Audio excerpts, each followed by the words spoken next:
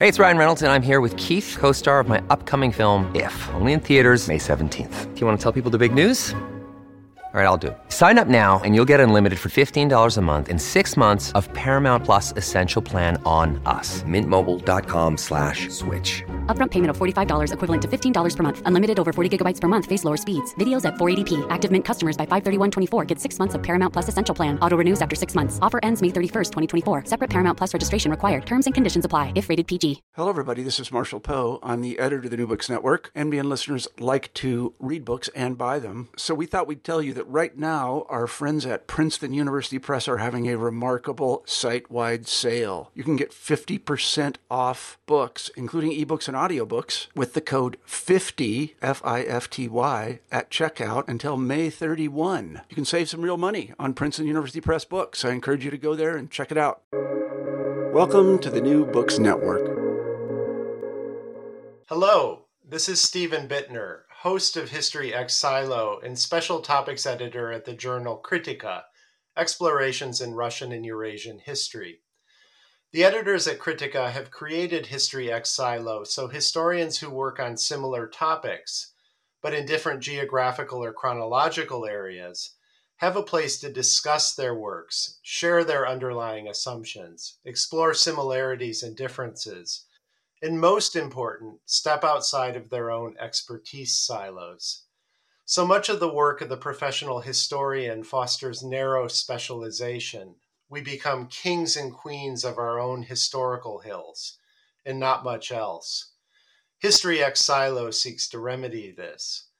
If you are interested in the mission of History X Silo, or if you think you have an idea for an X Silo conversation, please do not hesitate to reach out to me. You can find my contact info on the History X Silo page at New Books Network. Today, we have what I think will be a very interesting conversation between a historian who has written about the Soviet external empire in Eastern Europe and a historian working in the same post-war decades who has written about the social and cultural implications of the French Empire in West and Equatorial Africa and the broader project of European integration. In Empire of Friends, Soviet Power and Socialist Internationalism in Cold War Czechoslovakia, Rachel Applebaum explores the mechanisms of soft power that joined Soviet and Czechoslovakian citizens in a common socialist orbit, what Applebaum calls the Friendship Project. The Friendship Project was evident in what Czechoslovakians wore, where they traveled, even who they married. Across 6 chronologically and thematically layered chapters, Applebaum's historical gaze ranges from film and culture to tourism and student exchanges. Her findings are unsettling to a historiography that has emphasized the hierarchical nature of Soviet relations with the external empire. To be sure, there was subordination and oppression, but also Czechoslovakian humor over clumsy Soviet propaganda efforts, and rather ingenious efforts to turn Soviet propaganda against itself. In the end, Applebaum argues, the Friendship Project succeeded so well that friendship itself became a tool of shame in the aftermath of Prague Spring. Emily Marker explores similar imperial cross-currents in Black France, White Europe, youth, race, and belonging in the post-war era. Focusing on youth culture and educational politics, Marker shows how programs to promote solidarity between young people in France and French colonial Africa collided with simultaneous efforts to make young people in Western Europe feel more European. To put it another way, at the same time that Frenchness was being imagined as a universal identity, and at the same time that the Fourth Republic couched decolonization as a process of integrating colonies more fully into French political structures, a post-war European identity was being defined in terms of a shared racial and religious background, white Christian humanism. A revisionist reading of Marker's work might suggest that the French model of decolonization failed not only because of enduring inequalities between France and its colonies, but because of the growing ascendancy of the idea of European racial and religious affinity. Now I will introduce the authors. Rachel Applebaum is Associate Professor of History at Tufts University. Her book, Empire of Friends, won the Radomir Luja Prize for outstanding work in the field of Austrian or Czechoslovakian history. Her new book project on the emergence of Russian as a global language during the Cold War is titled A Global History of Russian, From Soviet World Language to Putin's Russian World. Emily Marker is Associate Professor of History at Rutgers University, Camden. Her recent book, Black France, White Europe, received an honorable mention for the David Pinkney Prize from the Society of French Historians and an honorable mention for the Alf Andrew Hagoy Prize from the French Colonial History Society. Marker is presently at work on a personal family history that explores the relationship between reparations, European identity, and intergenerational transfers of wealth. So Emily and Rachel, I'm really happy to have you here today, and I'll turn the conversation over to you now.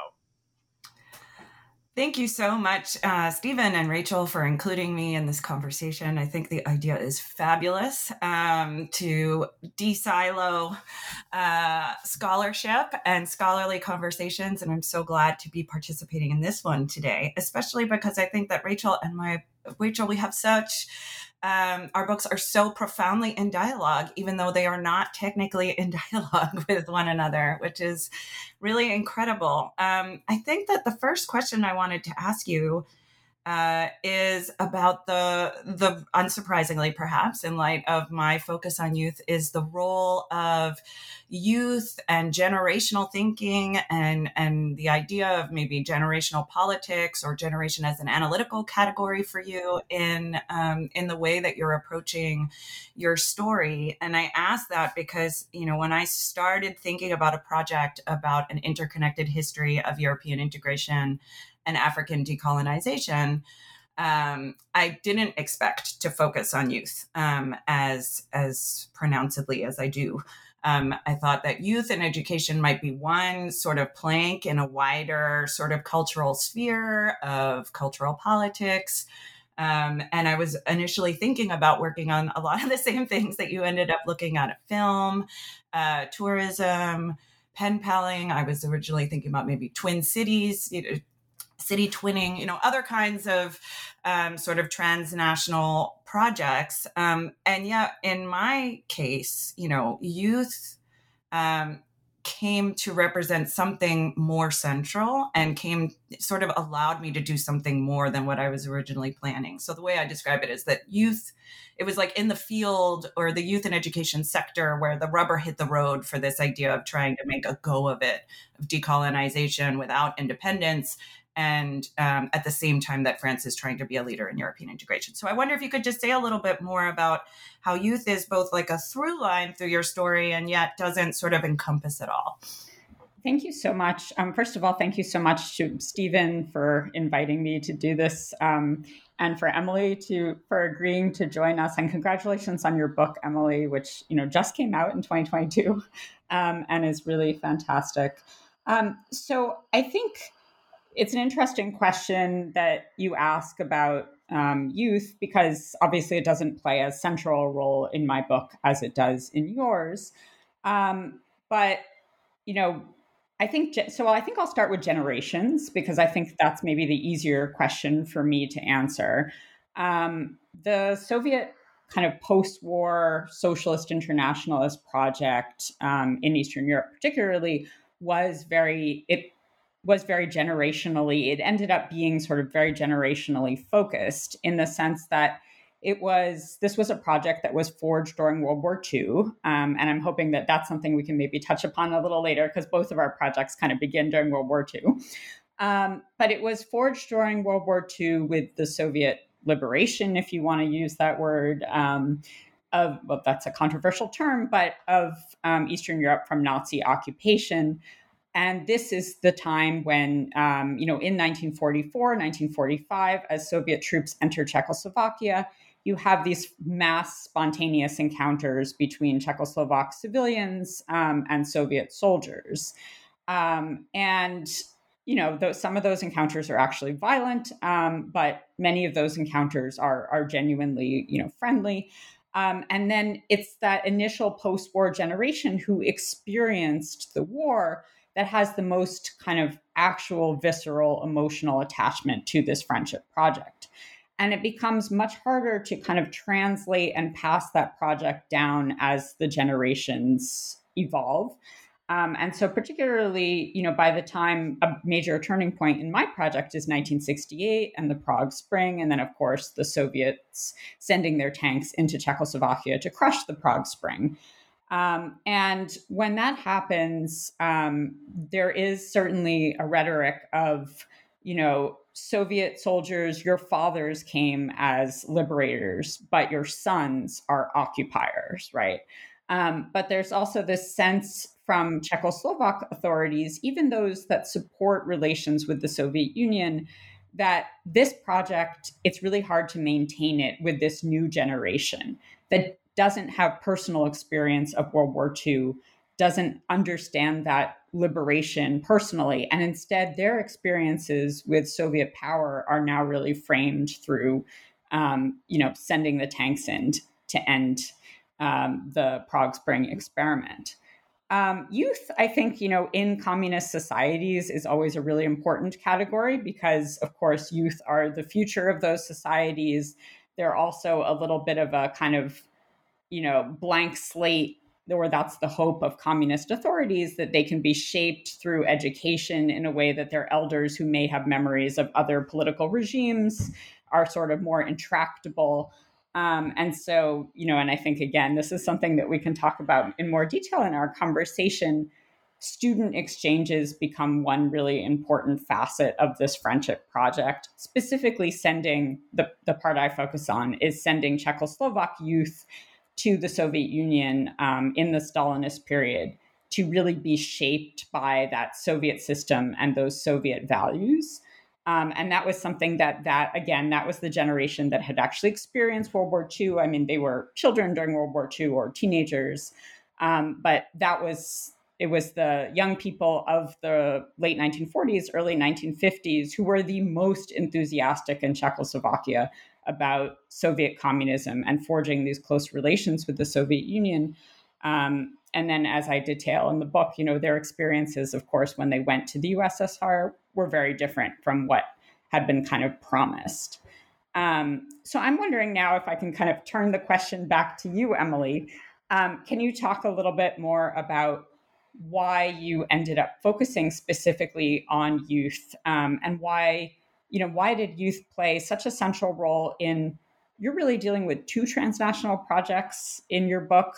One is this attempt of the French to kind of maintain their empire in the post-war period through these kind of closer cultural and social ties, with African colonial subjects. And the other is European integration. And in both of those projects, youth play a seminal role. So can you talk a little bit more about that? Yeah. And I want to talk a little bit more about your awesome chapter about the Czech students in the USSR, because I think there are some really fascinating parallels with the African student experience in metropolitan France. And then, of course, later the African student experience in the USSR and behind the Iron Curtain as that becomes a possibility in the later 50s into the 60s and beyond. So, what I'll say is that, I think both of our projects, my sense from reading your book without a deep familiarity with the historiography that you're engaging with, is a kind of revisionist project, as Stephen suggested, to take more seriously, the rhetoric of cultural internationalism that has been kind of understood as, I guess, some kind of lip service, papering over an outright imperialist hegemonic project. And so I think my story is the flip side of that, right? In that, there has been this revisionist turn in the historiography of post-war empire in the West that has been thinking about the post-war moment as an opening, as a real opening, where it might have been possible to achieve decolonization without independence through a political transformation of empire into some kind of viable transcontinental multi-racial democracy, right? This is sort of in line with Frederick Cooper's work on the prospect of Franco-African federalism after the war, or in a different vein, Gary Wilder's work on the thought of Senghor and Aimé Césaire after the war, who are trying to imagine some way of, as I say, decolonizing without formal independence, without a separation from France. And so, it became clear to me as I got into the archives that, one of the ways in which both French and African leaders are enacting this transformation is through building Franco-African solidarity among young people. That if we can just get the young people to understand each other, get to know one another, develop genuine bonds of solidarity, then, we can make this kind of unprecedented composite polity work, right?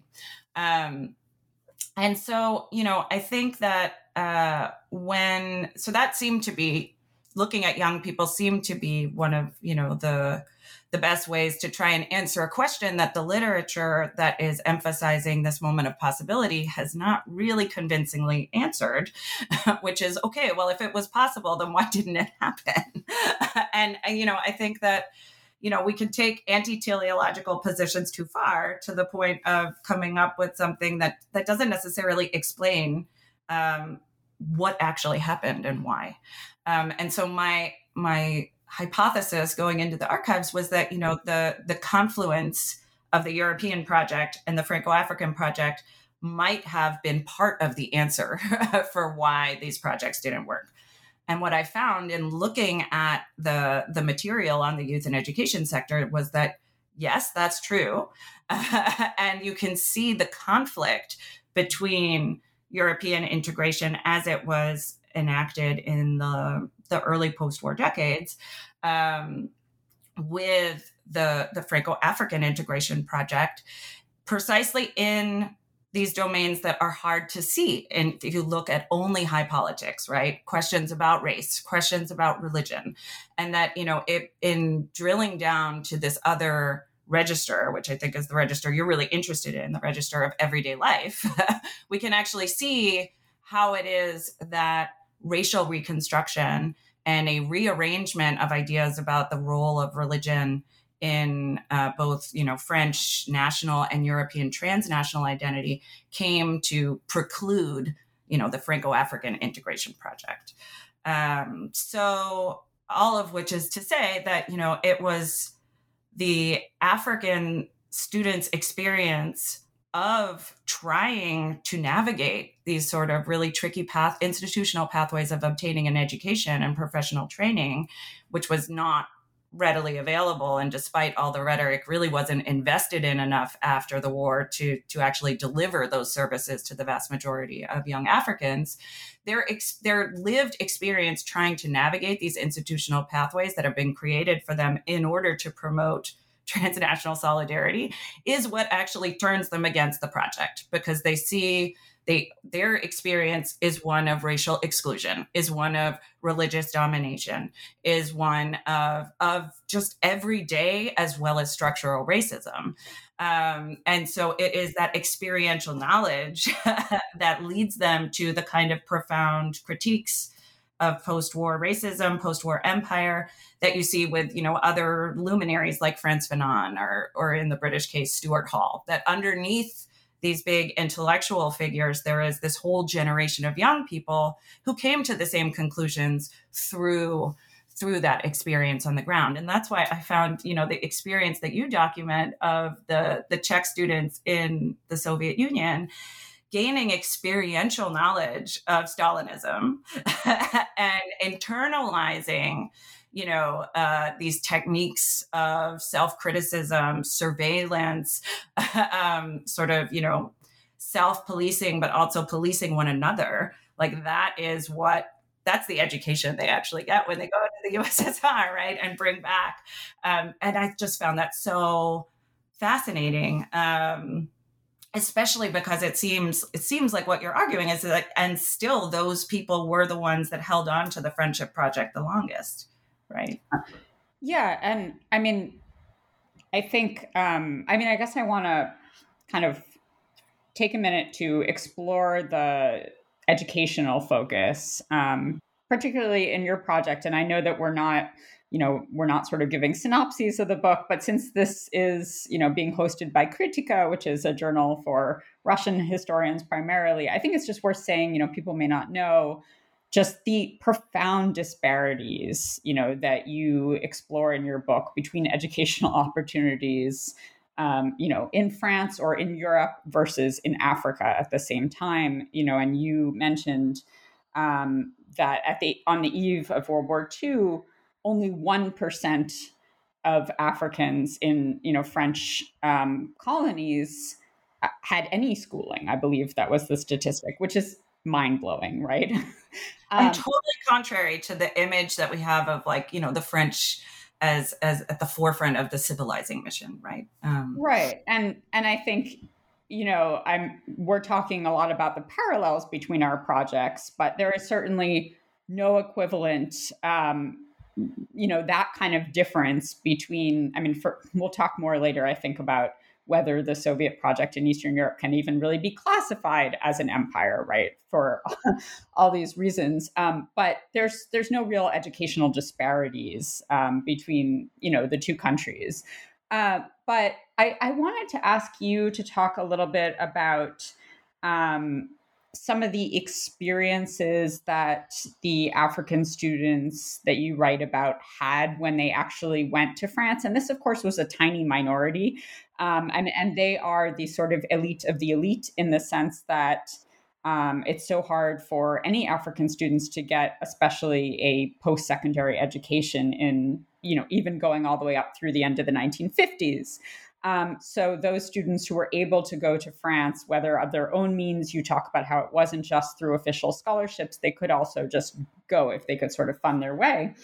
But I wondered if you could talk a little bit about the experiences that they had in France. And I'm particularly kind of interested, of course, thinking about parallels with the Czech students in the Soviet Union or other East Europeans, the anxieties that French officials had, particularly about sexual relations between African students, most of whom were men, and French women. So can you talk a little bit about that and how that contrasted with the rhetoric of, I think the term was brassage? Right. Yeah. So the term brassage that I use is a term that comes from brewing, and it means, intermixing or sort of combining in a way. And I thought about the way that you use the term rapprochement throughout your book to try and think about what is the change in the dynamic that we're looking for here. And in the Franco-African case, brassage is essentially meant. It essentially functions as desegregation, right? It is intermixing in the context of complete racial segregation in the youth and education space in French Africa. There are no integrated schools. As you mentioned, there are very, very few schools for Africans of all ages to attend. And it is only in the immediate post-war period that, the few middle schools and high schools that are in the territories are desegregated and opened up to young Africans for the first time. So they had previously been reserved for the children of, white European functionaries and the like.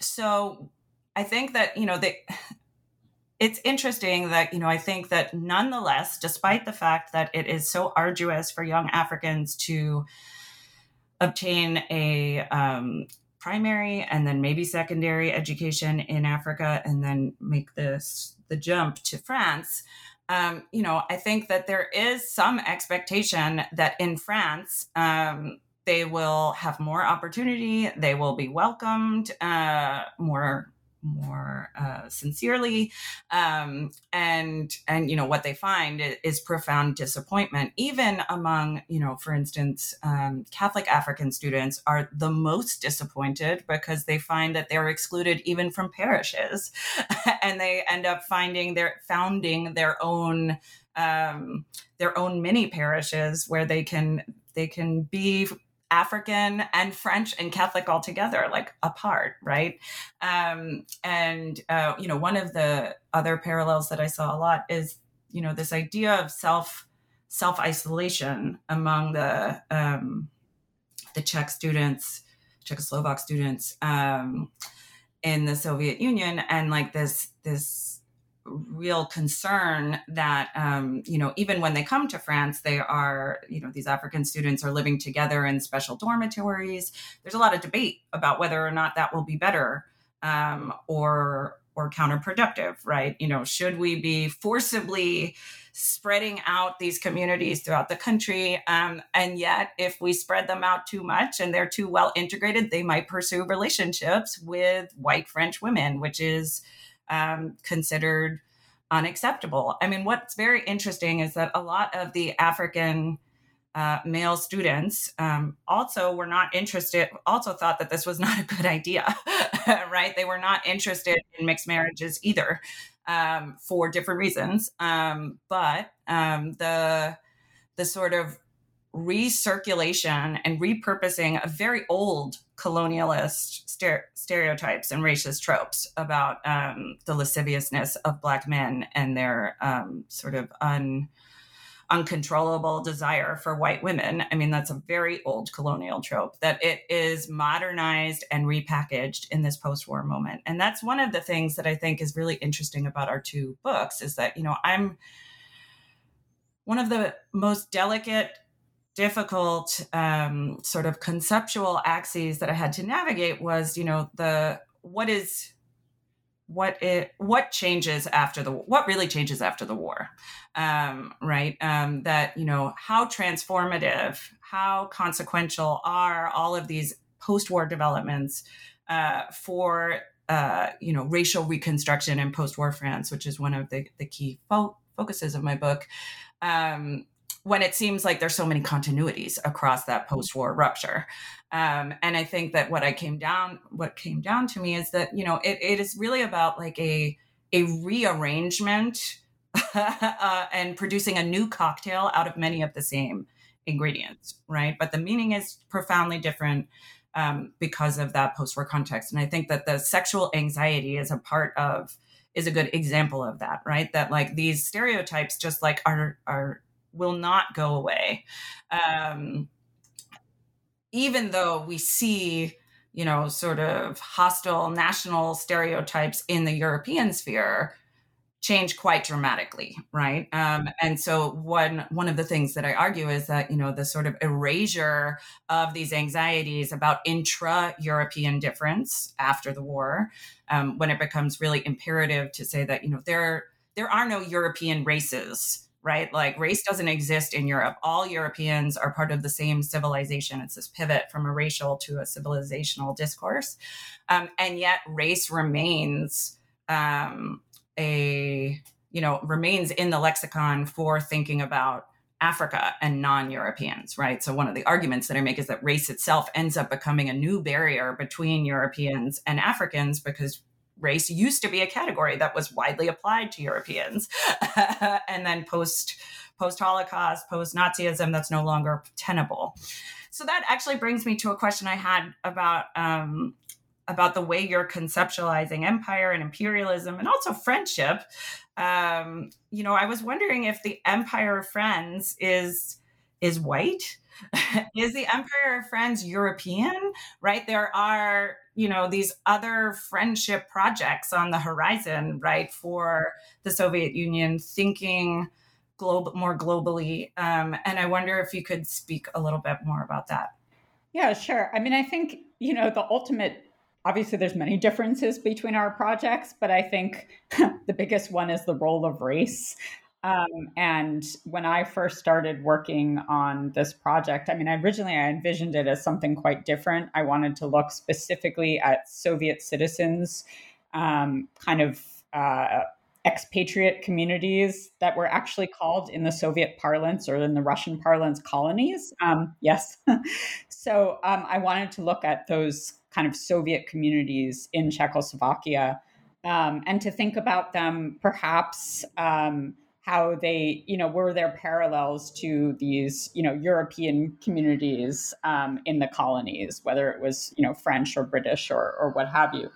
And even when I sort of switched to thinking more about these forms of social and cultural context, because I just couldn't find the archival material I wanted to on those expatriates, I still initially had this kind of framework where I really was interested in comparing, the sort of Soviet imperial role in Eastern Europe with thinking about either the British or French Empire, whether it was in Africa or Asia.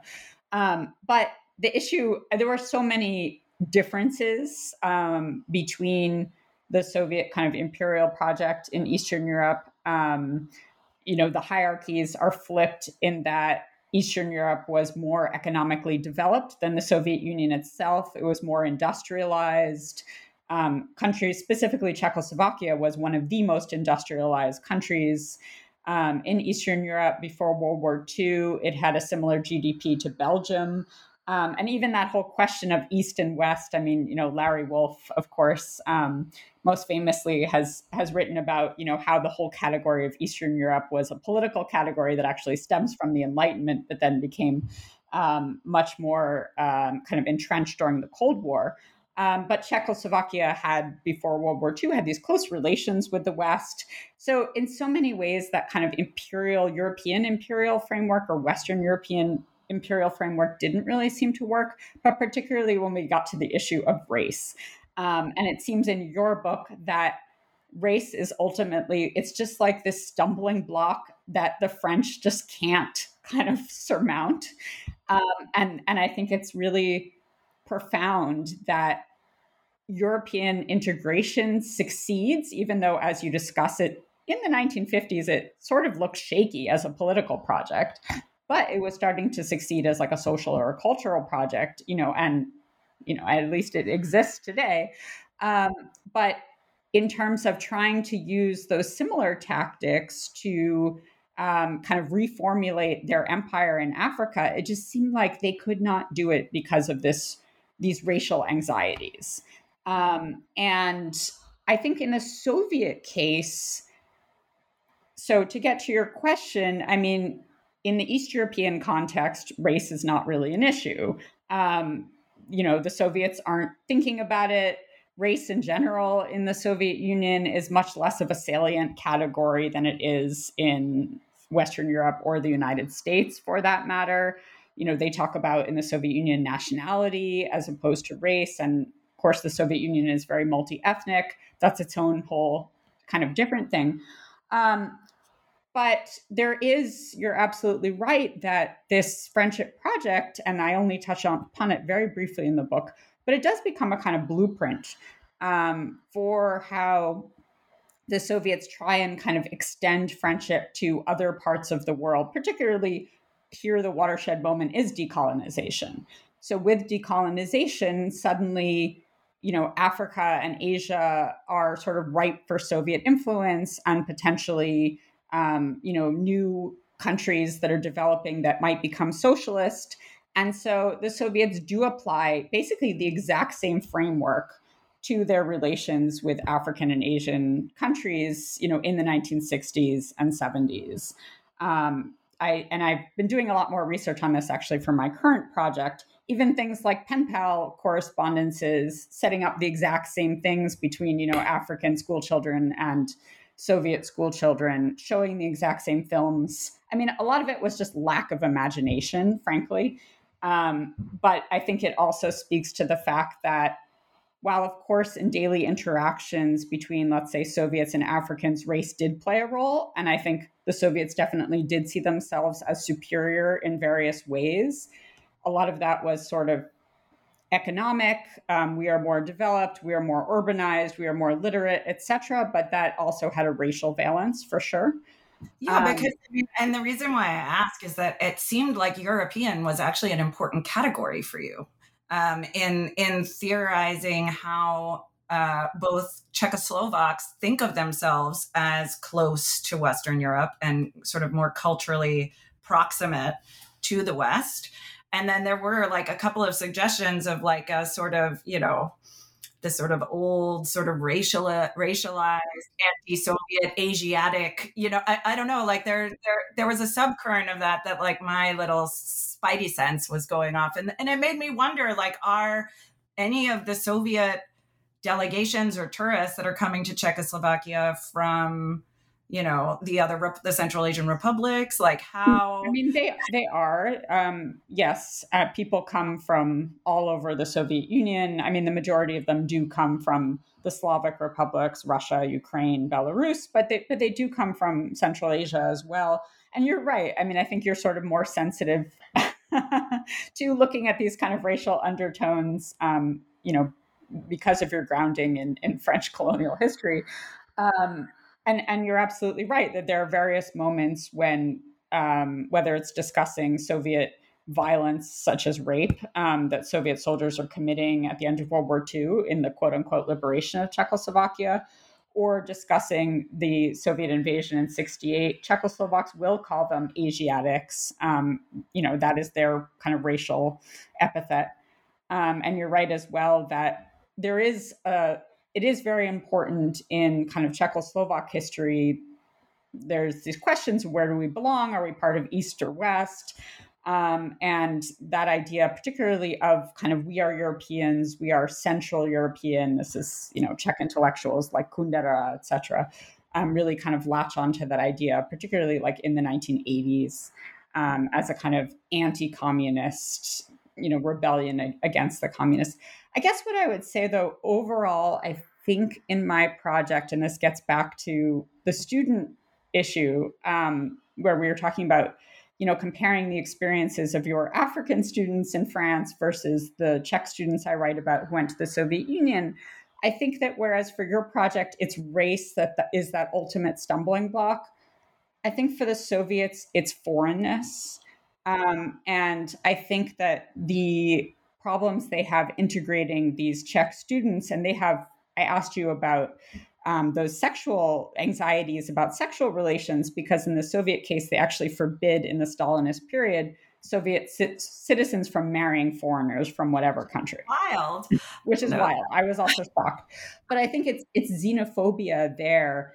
And this kind of persistent fear of the foreign in Soviet culture, even though, at the same time they want to have these quote unquote friendly relations with Eastern Europe, or then, with Africans or Asians as their world kind of expands in the 1960s, they are also just perennially kind of afraid of foreign ideas, and particularly kind of Western ideas. And that's something they're never able to fully surmount.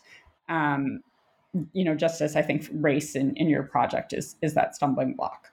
I did want to just ask you a little bit, or shift the conversation a little bit to thinking about the latter stages of your project, and the role that the Cold War plays, in shaping this kind of new transnational relationship between France and its colonies. Could you talk a little bit about, it seems to me that the Cold War from the French perspective plays a kind of pernicious, like it itself might have helped to kind of undermine their imperial project. So can you say a little bit about that? Yeah. So I think that this was another current in the literature that I was medium pushing against, not too full throttled, but I think the Cold War is part of the answer for why this project doesn't work, this, Franco-African integration project, but it's not the whole answer. So it's something I was really struck by in your book and mine is that, the window of possibility in the French case really is closed in 1947 when all the communists are kicked out of the French government. And that's, when people typically date the onset of the Cold War in France. because the communists vote. I mean, it's also about empire. The communists refuse to vote funds for the war in Indochina. And that is the collapse of the system of tripartite governance between the Christian Democratic Party, the Socialist Party, and the Communist Party. And so, in the French colonial literature, like, people acknowledge that, right? That, like, there is this sharp rightward turn from 47 onward that, like, closes a lot of doors. And yet, like, they don't know how to sort of deal with that as one factor among many, or they just kind of like ignore that, like, the onset of the Cold War really starts that early in France and like extend the moment. And I mean, it seemed to me that was so parallel to your the 1945, 1948 chunk of your book, where, like, you're emphasizing that some form of real debate was possible. Czechoslovaks are really trying to appraise what kind of relationship they want with the Soviet Union. It is enthusiastic. They're enthusiastic. They're open to it, but the line that I think you keep saying is that they really want to have honest conversations about, setting the parameters of this relationship, right? And I think that in my case, that is exactly what the older generation of Africans who come into the government after 45, what they want. They're like, okay, now's the time to have a real frank conversation about colonial racism and structural inequality between the metropole and the territories. And that conversation is shut down by their metropolitan interlocutors, who really are not up to that, right? And I think that that part of the reason why they're not up for that conversation are these Cold War anxieties, right? A fear not just of Soviet and communist influence, but also American influence. If anything, it might be directed more towards the United States than the Soviet Union, because France really does understand itself in the Western orbit, and the US is the hegemon that is going to be constricting their choices. And so I do think that there are so many interesting inversions between our two books, right? I mean, one is, you've noted this sort of like the Czechoslovakia is more industrialized, more advanced. The cultural script is also kind of flipped for critics of sort of capitalism, consumerism, and the United States, who are interested in sort of the earthy, more traditional, non-materialist values of colonial societies and see some value in trying to like mitigate extreme consumerism and capitalism and the evils of the West. So there's that sort of interesting inversion there. But there's also this, really interesting inversion with just the liberation itself, in that, it is French Africans that liberate France from the Nazis.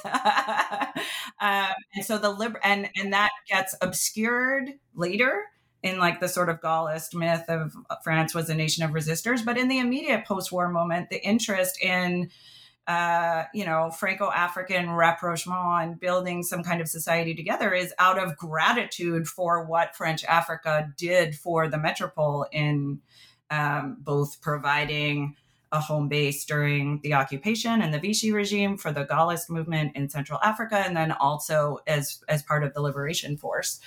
And I think that, as we move into the latter stages of my story, in the same way that you were kind of talking about, that is so far removed from the way that folks are thinking about sort of the global place of France and its African empire in an increasingly violent context of decolonization and Cold War conflicts, right? But so, I mean, it's a very kind of Westad kind of argument, or Matthew Connolly, that like I'm trying to really, keep the sort of colonial imperial narrative front of mind without completely ignoring the Cold War story, even though for a lot of Europeanists, like it's hard to let the Cold War to shrink the Cold War and let it take up less space. So I'd be curious what you thought of the way I deal with it.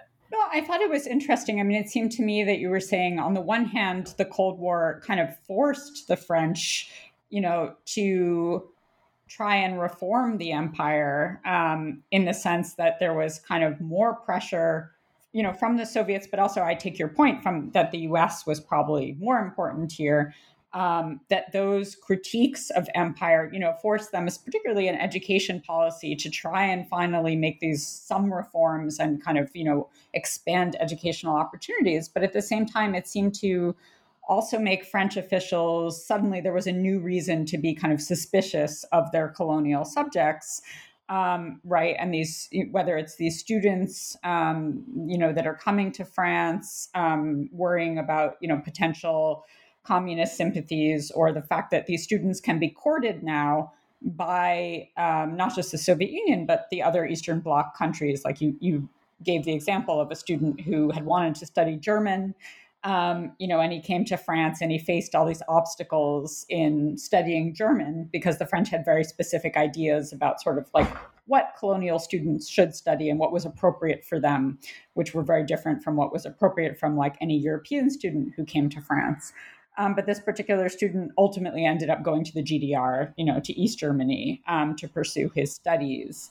So it just the intercession of a Czech communist youth leader, right, Jerzy Pelikan, who became an important figure in the Prague Spring. So yes, that was fascinating to see him in both projects. I think for someone like that student, if I could just say, his initial experience of racism in France was also relativized by his experience of racism in the GDR, because the expectation had really elevated for a, non-racist, anti-imperialist society in the context of the Eastern Bloc. And that, of course, was not what African students found in the GDR, and certainly not in the USSR later. There are, murders and violent attacks. I mean, it is a really different kind of visceral, violent, or racist violence that they're experiencing versus in France, and the kind of, microaggressions and structural inequality and what have you. So those are different contexts. But sorry, I interrupted you, and now I've kind of lost my train of thought. No, that's okay. And I was thinking about how, when I was writing my chapter on students, there's such a large body of literature now that examines Soviet projects to educate students from Africa and Asia, in the 1960s, whether it's People's Friendship University that was founded in Moscow expressly for that purpose. By the end of the 1960s, most major Soviet universities have programs, for students from, quote unquote, the developing countries, as the Soviets term is. One of the things I was sort of interested in doing in the student chapter was thinking about, again, race is something that doesn't really play a role in those initial East European exchanges to the Soviet Union in the Stalinist period. But a lot of the discrimination that those African and Asian students would experience in the 1960s, East European students also experienced. Like, there wasn't the racial violence element, but xenophobia, I think, was so key here. And those anxieties, even about sexual relations with Soviet women, we see them about the East European students, even though there's no racial differences, right? And even the way of organizing those students into these national groups, the Zemlyachestva, these national communities that could then easily lead to accusations that the students themselves were segregating themselves, or that they were engaged in some sort of nationalist behavior. That form of organizing was initiated actually by East European students for practical reasons in the Soviet Union in the late 1940s, but then it's kept up, and pertains also to the African or Asian students who study there in the 60s. So I just thought that was interesting. I wonder, did when Czechoslovak or other East Europeans went to these international festivals, were they sort of surveyed in the same way that non-European students were? Because that's one of the, in that last chapter of my book, right? Like, I'm talking about sort of this more expansive world of international youth mobilizations, both with, the sort of communist family of youth and student organizations and the American backed corollaries, right? Like that just opened up this whole other world of, or another stage for them, another platform. And I wonder if there's a similar dynamic in the sort of like international festivals beyond, and maybe you can just say a little bit more about like how you came to think about the sort of Soviet Czechoslovak binational relationship within like the wider Eastern Bloc. I mean, you talk about it in the book a little bit, but maybe more.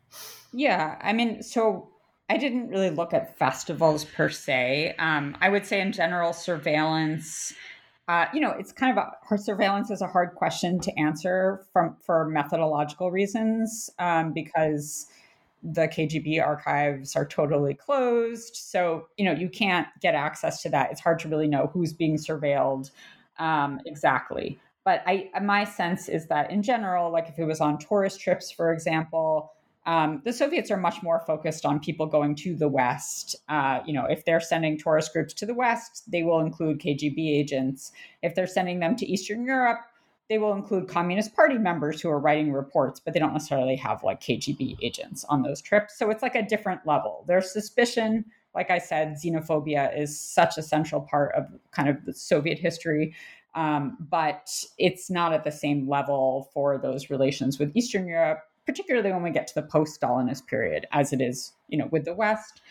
In general, I think, I argue in the book that the forms of friendship that I'm talking about, this friendship project, is kind of the same for all of the Soviet Union's relations with each of its East European satellites.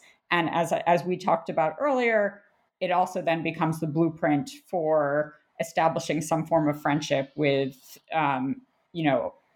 politically sort of, countries in Africa who may be socialist with various, to varying degrees in the 1960s, and in Asia as well. So that form of friendship is kind of the same across the board, but the way it plays out is very different in each country. And in Eastern Europe, Czechoslovakia, as I discuss in the book, kind of offered the best case for a successful friendship, both because of the story of the liberation, Pan-Slavism, a history of Pan-Slavism, and kind of genuine support in Czechoslovakia because of their experience with the Nazi occupation, for both socialism and a close alliance with the Soviet Union, at the end of World War II. And I thought that the way that, oh, good. No, go ahead. I thought that the way that you frame the liberation piece and just how profoundly post-war your story is, like how how that is not just like a chronological marker, but like a real important interpretive frame for you, was really interesting. And it just, the special case of, the Soviet liberation of Czechoslovakia, it just raised these questions for me about political sincerity or insincerity, and the way in which you're sort of reading with and against sort of the official rhetoric that the Friendship Project entails. I think that I initially thought of titling my book something with political insincerity, and somebody suggested that isn't all politics insincere. And I'm not sure I agree with that, even though I did issue the term, because it's just really interesting how much you read into these different moments of sincerity. I think that your story moves through all of these different iterations and reformulations of the Friendship Project through the decades as events and other factors create change. And yet there seems to be a through line of sincerity that you trace through pretty much each of those stages. So maybe you could talk about that a little bit. I mean, I really wanted to kind of push back. I think the book is pushing back against a lot of the literature that, and you kind of summarized it earlier on in the conversation, but that kind of sees this rhetoric of friendship as just sort of window dressing for imperialism or sugarcoating for it. And that is absolutely part of it. And I absolutely, want to make clear that this was a hierarchical project and the Soviet Union was a superpower and it sent its tanks, into Czechoslovakia in 1968 and, crushed the Prague Spring. And, it did the same in Hungary. And so it absolutely is in many ways this oppressive imperialist power. But I also wanted to take seriously how both sides did have various reasons for engaging with one another, particularly in the sphere of everyday life, and how I think people did take seriously this idea of friendship, both because of the specifics of the Soviet, liberation of Czechoslovakia, which really had a profound effect throughout the Cold War period, but also because for ideological reasons, that the idea, we're talking about committed communists in both countries, even though the idea of communism and what it means changes over time. But, there is this idea that there might be a different type of socialist internationalist relations that will be distinguished from Western, relations based on either imperialism or realpolitik, that will be kind of more egalitarian. And that is, I think, something that never entirely goes away. It's an important part of Marxism, right? That workers of the world unite, and that eschewing of kind of national boundaries, and idea of solidarity, that might be more class-based. So I think, that's something that I did want to kind of emphasize and take seriously. And I think, one question I had for you, Emily, and it relates to, the question you were asking me, how does this the friendship project between the Soviet Union and Czechoslovakia maybe compare with other versions of the friendship project? For you, I was curious, you don't touch on this at all in the book, but is there anything equivalent for, let's say, France's relations with people from Indochina, or its Asian colonies? Or is this very specifically a kind of Franco-African project that you're writing about? Yeah, I thought about this in the way that you framed, the sort of Czechoslovak case as both, the friendship project is sort of similar throughout the Eastern Bloc, and yet there's something specific about Czechoslovakia in this relationship. And I think I would argue the same. Maybe more specific in my case. I do think that actually that both the history of how colonization happened, the sequence of it, and then also the very particular racialized understandings of Africans, of Black Africans, is part of what seems to make them more available than, say, Algerians, who are considered more profoundly and politically Muslim, which is seen as, a wedge between, these kinds of projects. Whereas, and I talk about this in the book a lot, there's like a racialized understanding of what the French call Islam noir, or Black Islam, where they conceptualize, African Muslims as not really Muslim and still kind of gettable. And so they're targeted in a different way. From the end of World War II, for the first decade, France is just at war in Indochina. There is not the possibility for, investment and promotion of educational exchanges and tourism and all of these things. And when that war ends, the war in Algeria begins in 1954, right? So that's one of the reasons why I didn't focus on those geographic contexts. And I don't talk about the Caribbean because the Caribbean becomes formally part of the French Republic in 1946 through a process called departmentalization, where Martinique and Guadeloupe and French Guiana in the South American continent and Réunion in the Indian Ocean basically become states. Like they achieve statehood, the equivalent of Hawaii to, in the French context, whereas New Caledonia, which is and French Polynesia, have more of that like Puerto Rico status, like a liminal status.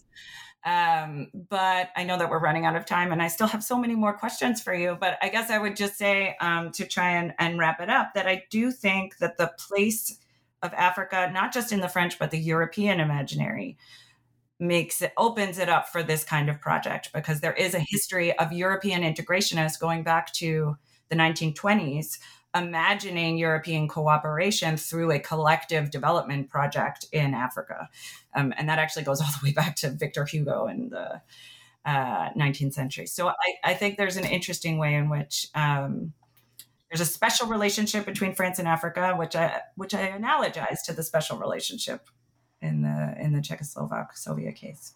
Yeah, and I would just say, maybe to wrap up, that I think another really interesting parallel in our projects is that they both end rather suddenly, right? That they both sort of collapse. And in your project, it's the Declaration of Independence of France's African colonies, which mostly happens in 1960, if I'm correct.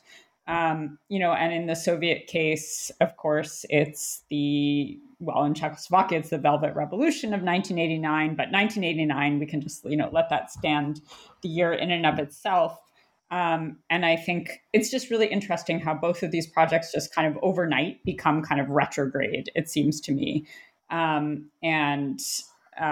I don't know if you have any final words you want to say about what role you think that abruptness plays in your story.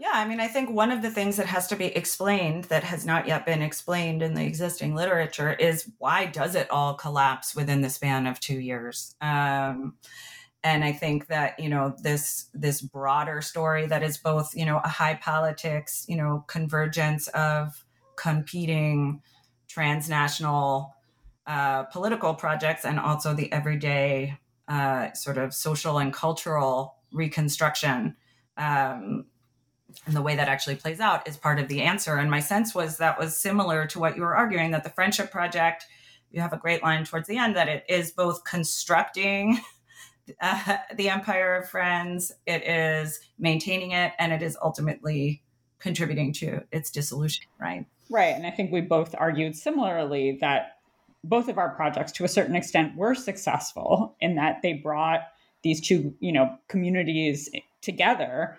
But it was through those closer contacts, in your case, talking about, Africans' experience in France and, the racism they experienced, and how that was so, clashed with the rhetoric that they had been told about what their role in this new kind of French empire would be. That really led to this disillusionment that helped to fuel decolonization. And I think in my case, again, that I would argue that Friendship Project brought Soviet and Czechoslovak citizens together through these various forms of cultural and educational exchanges. But the more they got to know each other, the more they kind of realized our cultures are different, and also our politics are different. Our views of socialism have really diverged. And that clashed with the overarching rhetoric about socialist internationalism, which was all based on this kind of unifying idea of politics, right? Well, on behalf of everyone at Kritika, I want to thank Rachel Applebaum and Emily Marker for their conversation today. You can find links to the books they have discussed on the History X Silo page at New Books Network. Please keep an eye on the History X Silo page for our next History X Silo conversation, which will be between Nicole Eaton and Max Bergholz. Thank you very much.